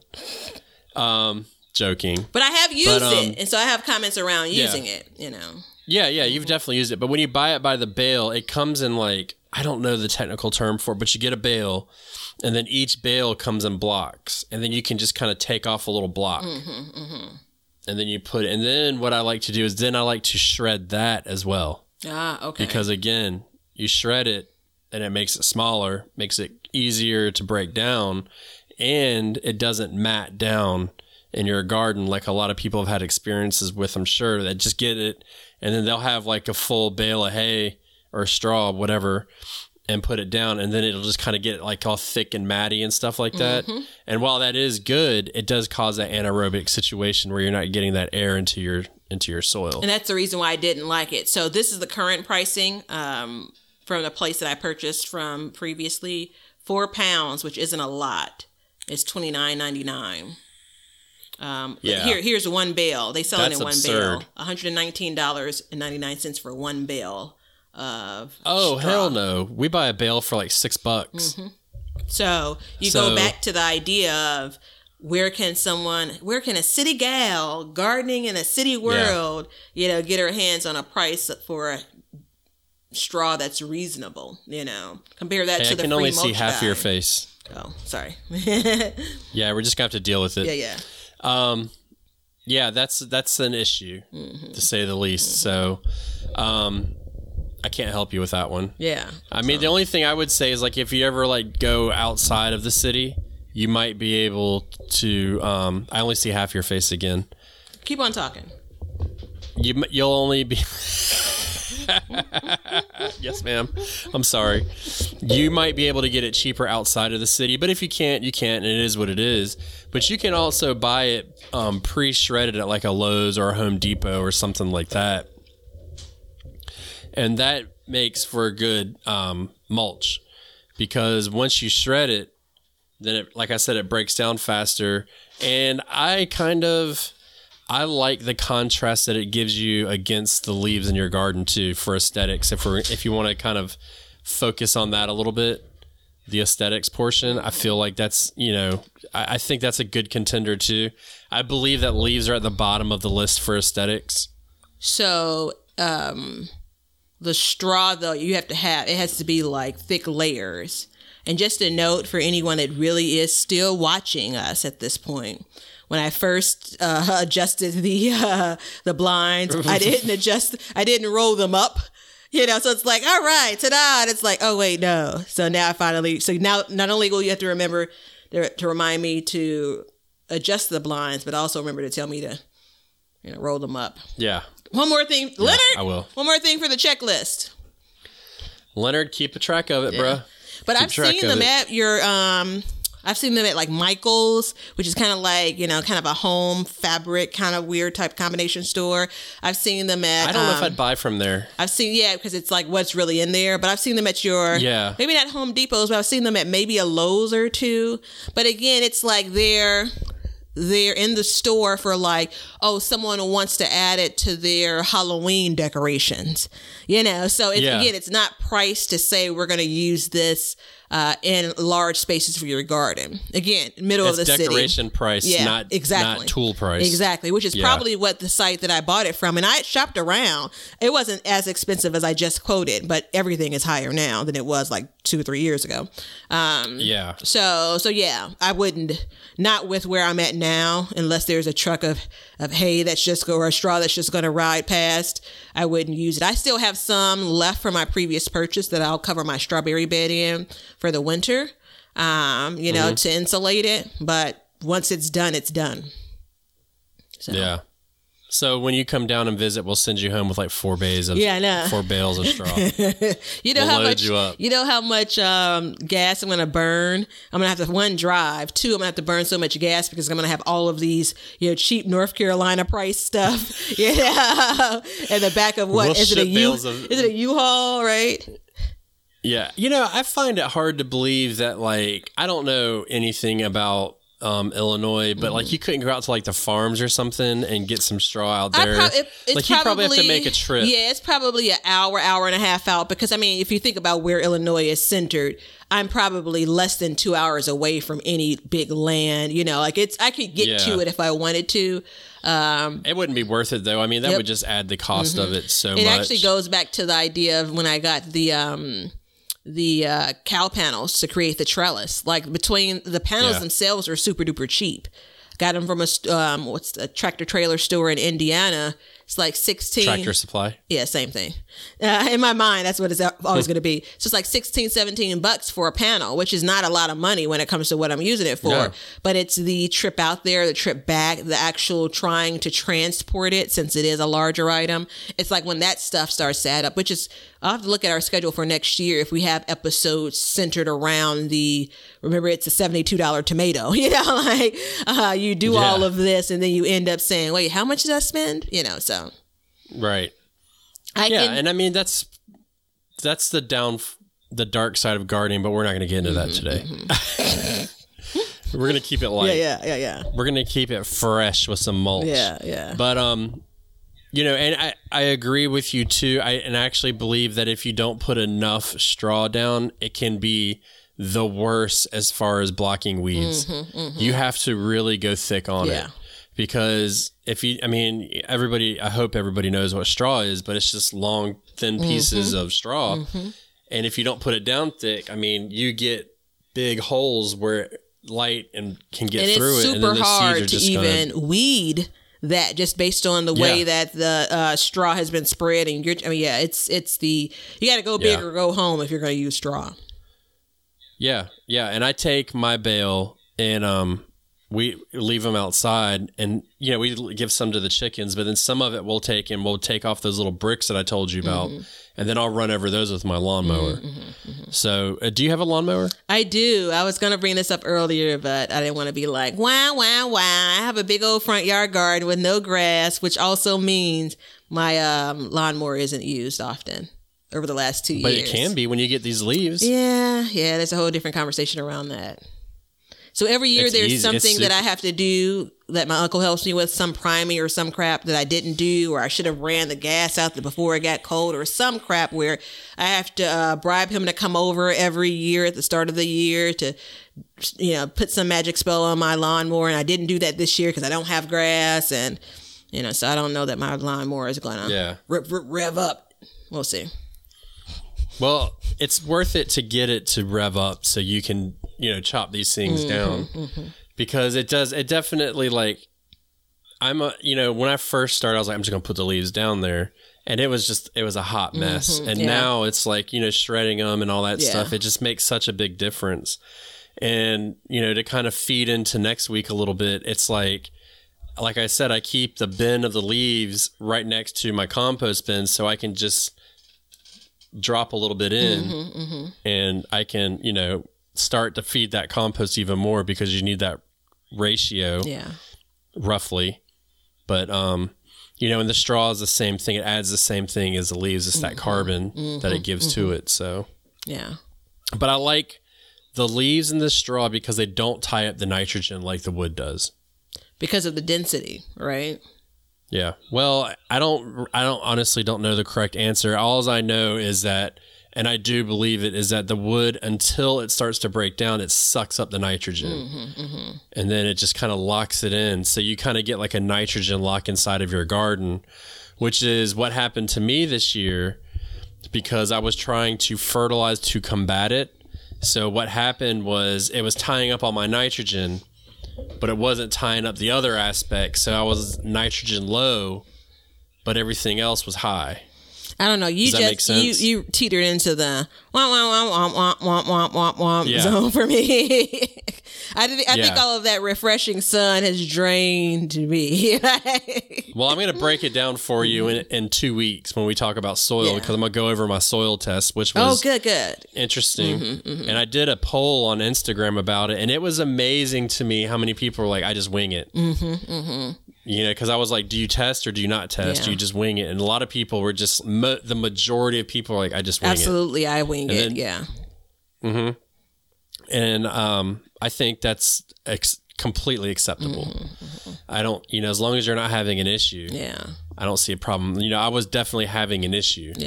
There's a little bit about this once you kind of cross over a certain threshold where it's almost like you're chasing a problem. Like it's the, not you in particular, but we're always asking the question about kind of, or trying to solve the what's wrong, and in some instances it's kind of like, well, is there anything really, really wrong? I don't know. I'm getting kind of whimsical. In my case, yes, there was. Oh, yeah. You withheld things like cucumber recipes based on their, the thing that was wrong. So I get it. Well, and I think that it's, if you're adding mulches and stuff like that to your garden consistently, it does work itself out. And that's why we do like raised bed gardening, because then or like container gardening, because you're adding soil in and you already know the parameters of it beforehand. It's when you're going directly into the ground that you really need to be careful. Like a lot of places say, like, before you start, the right way to do it, if you're going to do an in-ground bed, is just mulch it and compost it for a year before you even plant in there. Who the hell's going to start a garden if they do that? Wait a whole year. Damn. I'm looking forward to the soil. Wait a whole year. I'm looking forward to the soil episode for a couple of reasons, which, we'll talk about that in that episode. Yeah. Yeah, because it's, if I had to wait a whole year before I even planted my first vegetable, I would have never started gardening, man. Screw that. I would have. You know what I could have seen myself totally doing that with a front yard garden. Like, people will walk past and I'm like, no, I'm prepping it. Garden loading, Yeah. Maybe. I've been midway through the summer, let me just put this one plant in. Yeah. But just adding that soil in, I mean, right there gives you a jump. And I think that's why a lot of people don't even consider a soil test, because basically they know. You know what I mean? So based on the soil they've added. Yeah, they've added. So it's like the soil I bought, like I knew the pH when I bought it. I knew that it was well balanced. Yeah. And all I needed to do was plant. I just needed to add compost every year or mulch, to be exact, because I hadn't mulched for a long time, ever. Honestly, I never mulched before. And I definitely noticed a difference in mulch this year because of the watering. So as you know, I changed my watering method this year, which just sucked bad. But, doing that, I think the mulch helped. Even though it was an inefficient way to water, it helped retain the water enough to where it was doable. Right? Yeah. But there wasn't enough water going down to move the nutrients throughout the beds. Ah, ding, ding, ding. Yep. So, that's not that was something because that the wood was so dense. That's not something we often talk about, that whole moving those nutrients down. Because as those that's roots what we're going to talk about. As those roots get on deeper. the soil day. Yeah. Yeah. On soil day, we're going to talk specifically about moving nutrients to your roots. I feel like I'm a kid at school. Like, today's soil day. Are you dressed for soil day? Yay! And I'm going to go ahead and tell you that the concrete that you're planted on is probably helping you out too. There's some things I've read about that too. Yeah. Yeah. So, and it's helping move the nutrients throughout the plants. I often talk about it because it's kind of like you don't grow food on concrete, you grow food in dirt, so this is the thing that you're kind of like, you're raging against the garden machine, right? And you've just benefited from it. And that's not exactly how it works, so. Yeah, I agree with that. So, wood chips, I think my order of preference would be leaves, straw, wood chips. Mine would be wood chips, leaves, straw. If the straw was cheaper, what would you think?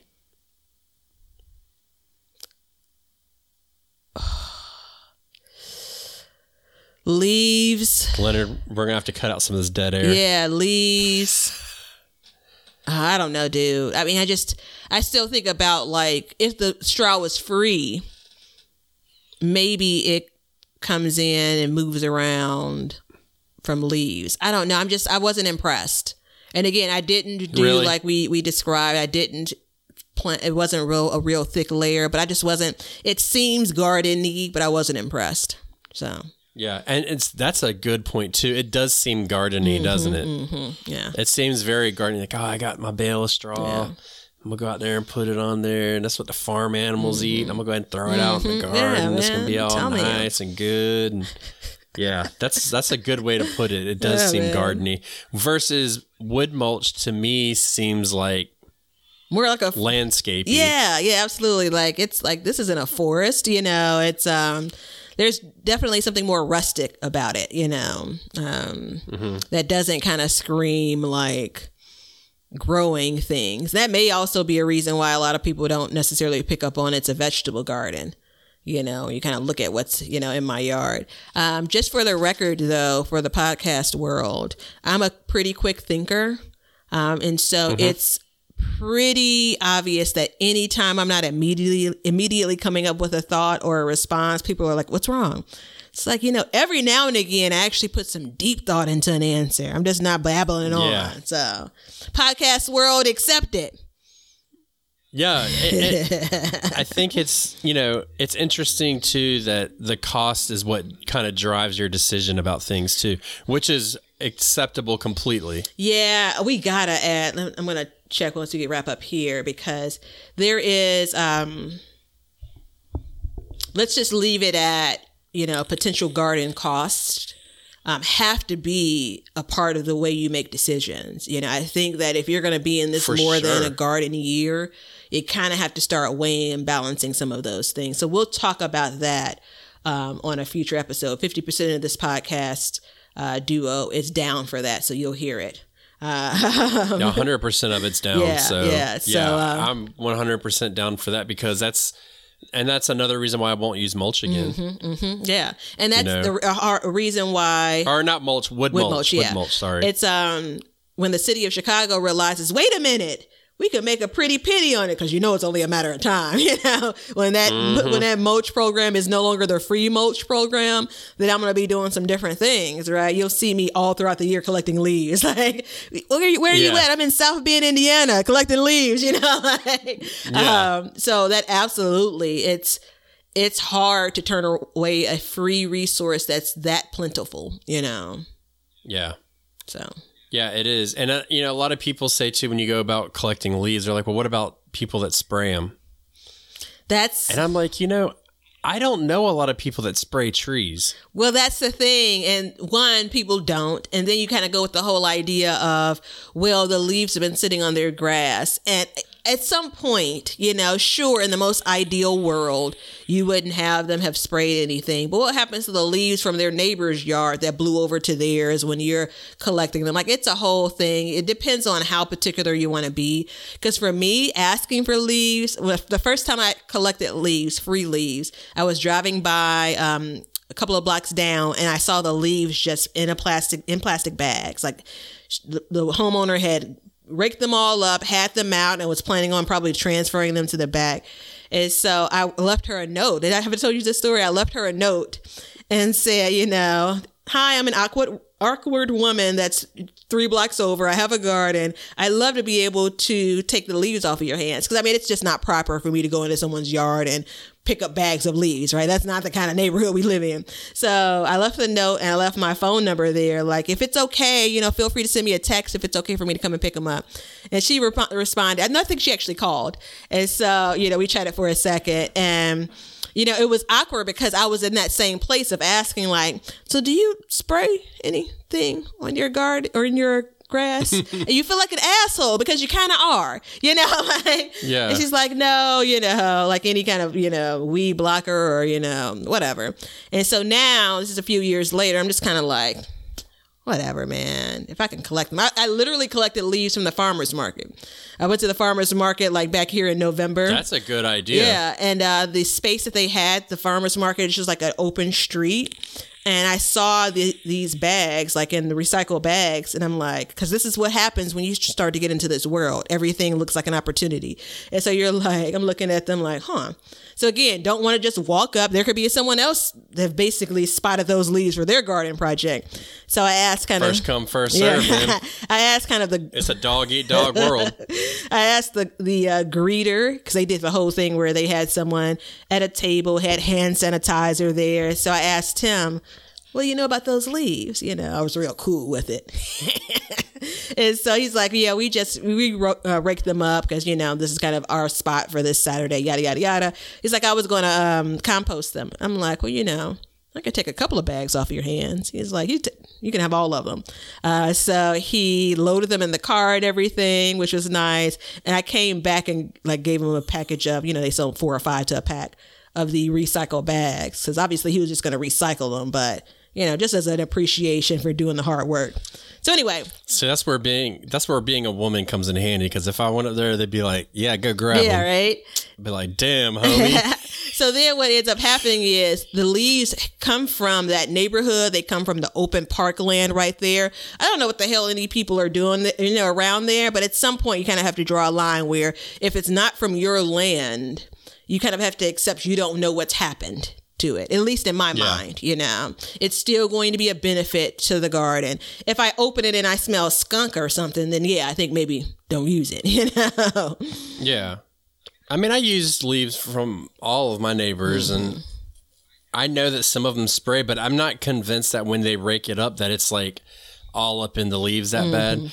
And plus the benefit of it is when you compost them, it actually, the carbon will break down some of the other carbons that have all those pesticides and stuff in it and help neutralize them. Yeah. So that is something that does occur too, which is interesting, but you have to hot compost, and we'll talk about that next time. Okay. So, All right. but yeah, so it drives me crazy when I see people throwing leaves out, and I'm like, you don't know what you're getting rid of. You literally don't know, like, even for your yard, like if you don't want to rake them, like put a mulching blade on your lawnmower and just roll over them and let it compost into your yard. Yeah, you say that though, but then you kind of get into kind of social norms. Like there's certain things in certain areas, and Man, fuck a social norm. I mean am seriously. I expected to now go in and defend again? You don't need to defend society. I could care less. But you know what, though? In all seriousness, that's a new social norm. If you talk about, like, back in the day, like, dude, it was completely commonplace to do that. Like, people survived off that, you know? Well, back in which day, though, right? So I can remember growing up and raking leaves was a thing. I mean, you're talking about the 80s for me. And I mean, again, that's just what you do. It's kind of the commitment that you've made to your neighbors to kind of keep the place tidy, which has always been the question, because I get it a couple of times a year now. Always been the question about, do your neighbors complain about your front yard garden? And to my knowledge, they don't. At least not to my face. Not to the city either, hopefully. I mean, if it doesn't look like crap, why should they? Well, which goes back to the perception of leaves, because it's not just leaves. Even if you shred them up, they're not going to stay in your yard. And that's the thing. So what I do in my garden, in my front yard, remains in my front yard, right? You know, so... That's it. That's all. Yeah, we're very careful about, like, if we put, because, you know, we have an HOA in our neighborhood homeowners association. Okay. Oh, yeah, we do. And I know there's people probably listening to this on the HOA, and I got one message for you, son. But, you know, I am respectful of, like, hey, you don't want to have some crazy crap going in your yard that just looks terrible. But at the same time, like, if I'm going to plant something and I can keep it neat, like, I can do what I want to do. You know what I mean? If I want to put a strawberry patch in my front yard, fine, as long as it looks okay. It's all perception, you know what I mean? though. What looks okay is all. I mean, it's to each its own, right? So, well, I wouldn't put a tomato plant up there that's indeterminate. That's just going buck wild, and just. So everywhere. When my cousin, they came here last year, and as soon as he pulled up, he's like, yeah, clearly you ain't got an HOA, you know, like, so I think I'm probably a rule follower, like, cross off living in a condo for me in the future, because even if it's, or any space that has an HOA, I'm going to follow that rule. You could do some things. I know, there's, I think he was telling me about some guy that had a fruit tree, like an orange tree or something. He was like borderline, like about to be reported. But I say that to say, that's ridiculous though, because it's an orange tree, like it's a tree. Yeah, you know what I mean. Like, I say that to say though, we're not living on land where your nearest neighbor is a half a mile away. Right. So there's some of this is just the reality of it. If you can't bribe your neighbors with garden treats, then you got to follow the rules. Right. So, yeah, I agree with that. I agree with that sentiment completely. And that's why I plant my food in my yard is lemongrass. I got them. I tricked them. Nicely done. I tricked them son of a bitches. And it's going to spread next year, too. We're going to be spreading it all over. Victorious! Yeah. Yep. So, and it opens up a whole nother conversation about that. But I believe that, like, HOAs and stuff with rules, like, if you can't have, like, an orange tree, because, fruit trees can be very beautiful. I mean, if you trim them a little bit, you just, tidy them up somewhat. I feel like it's part of society's way of taking away our independence as far as the food chain goes. And it's really sad because the people that do that don't realize what they're doing. So like in our neighborhood, you can't have chickens. But the problem is, and the reasoning is they're loud. Well, hens aren't loud. Roosters are loud. Like hens will sit back there and you won't even know they're there. I don't know that, but yeah. And the whole time, yeah, they're quiet. I mean, you know, when they lay an egg, they might go, you know, when they squeeze one out. But other than that, but now a rooster, I mean, you know what a rooster does. And they don't crow just in the morning. They crow at night. So, you know, when the sun goes up, when the sun goes down in the middle of the day. So they don't even know what they're saying or what they're doing. They're just stopping us from raising these things. And if you can keep it nice and neat and tidy and not stink, which is a way to do it, which we're going to talk about next week as well, there should be no issue.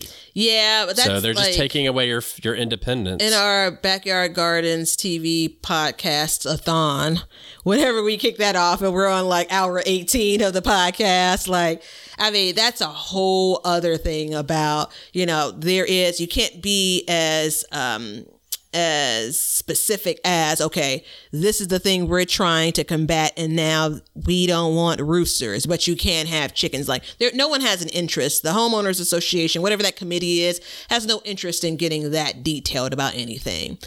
So I mean, it is what it is. In my mind, and I've never lived in with an HOA, but in my mind, it's par for the course, right? So there's a benefit that you get by moving to a place that has these guidelines. And unfortunately, you may run across one that doesn't really float your boat, but what are you going to do, right? You chose that area for other specific reasons, and everyone doesn't enjoy every single rule. Do you know my license plate sticker is $150? So I have to pay the city $150 to put a sticker on my license plate to drive my car for a year. I mean, I can choose not to live in Chicago. Right? You know, it was $100 last year, just to note, though. So I do have a legitimate complaint. In my case, what happened is we moved into the neighborhood, and the guy who was in charge of the HOA while they were building it, he was like, you can have chicken. He's like, I don't care what you have. You know, it's like, it's written down, but it's fine. Whatever. There was like really and there's still like, our HOA is like so slack. But their whole argument is the town won't let you have chickens. And I read it and it said, no, the town won't let you have chickens to sell, but it specifically says you can have to raise for yourself. So let me ask you. You see what I'm saying? Are you able to dance in your town? No. No, yeah. Yeah. Yeah. No, and I mean, it's my favorite Kevin Bacon movie ever. But go on. I know. There's no Tremors is way better. Okay. To you, but go on. I mean, we're not going to get into this whole Wyatt Earp thing again. Like, no, we're not. But no, and there's a lot of towns though that have that on the books, and they are rolling them back now. So they're rolling all that back because, and I mean, dude, with the pandemic, like, I'm so excited. If there is a silver lining, I'm so excited to see what this all means for gardening and for, you know, your city gardeners, for your urban gardeners, for your non-home, like traditional homesteaders, like what it means in 2021 and 2022. Like it's real when it comes to the increase in gardeners.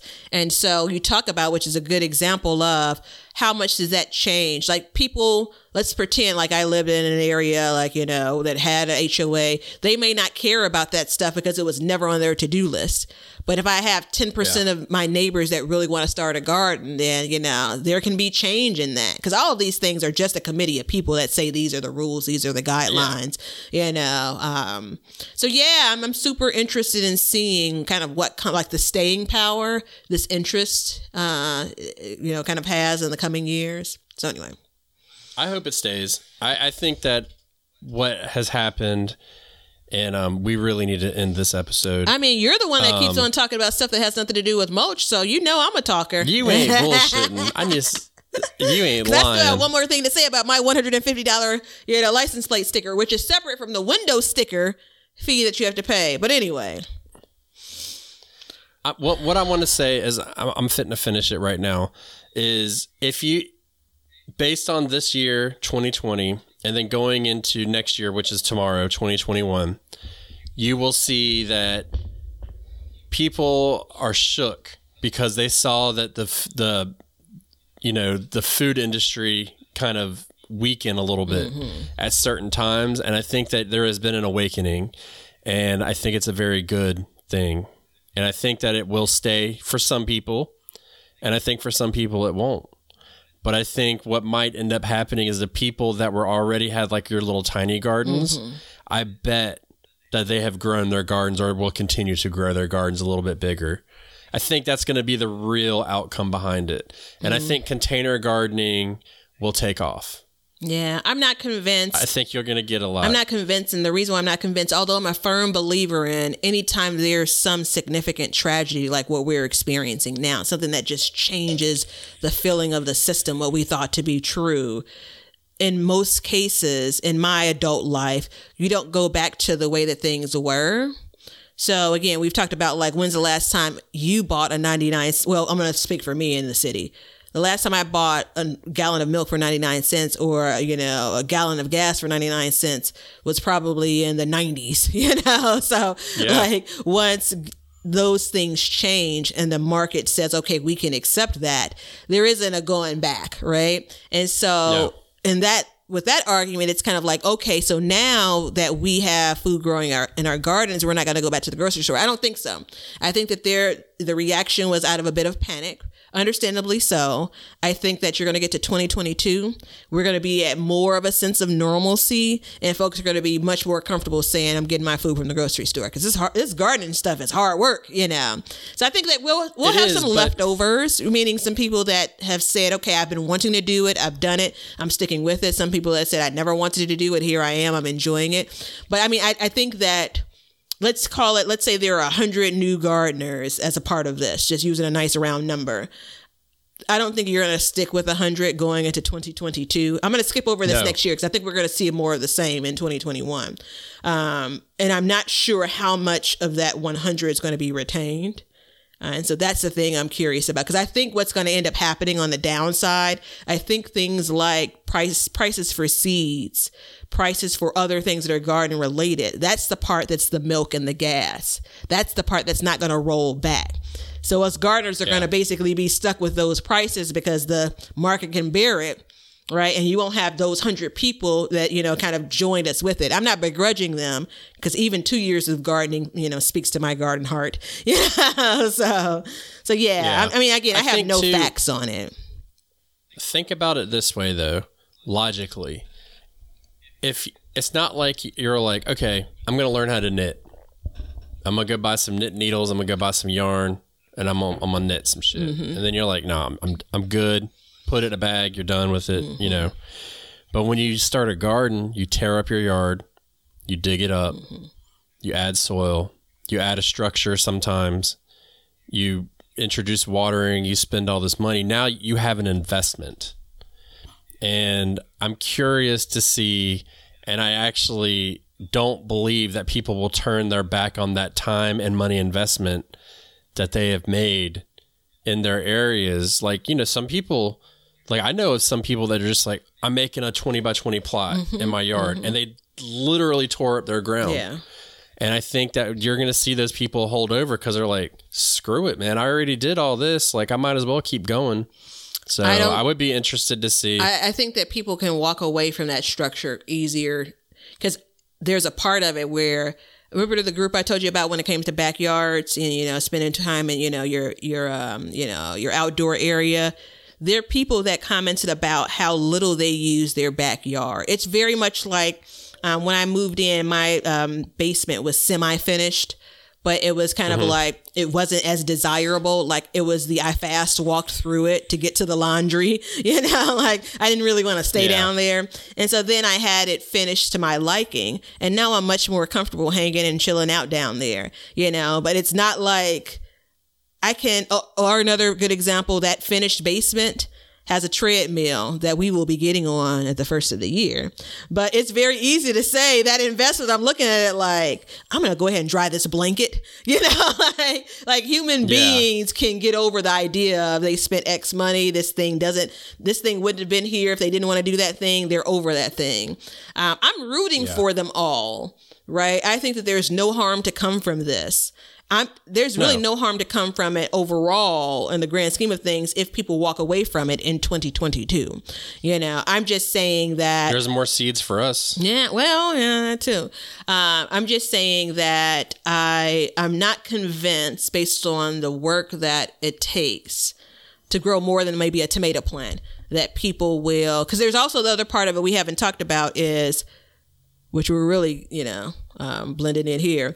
We need to end this. The only part that we haven't talked about is the idea that in 2020, so many people were at home much longer than they ever have been.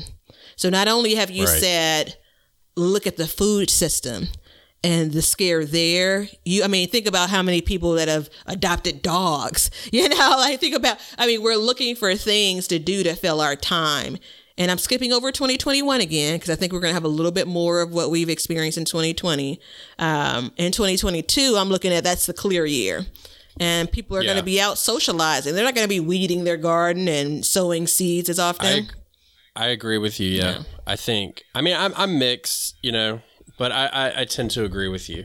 The last benefit, though, once you learn a bit about gardening, it sticks with you. It stays with you. So even if you skip 4 or 5 or 6 years, it's riding a bike. Hey. And I would like to think too. I'm gonna close it out on this. I'm drawing the line.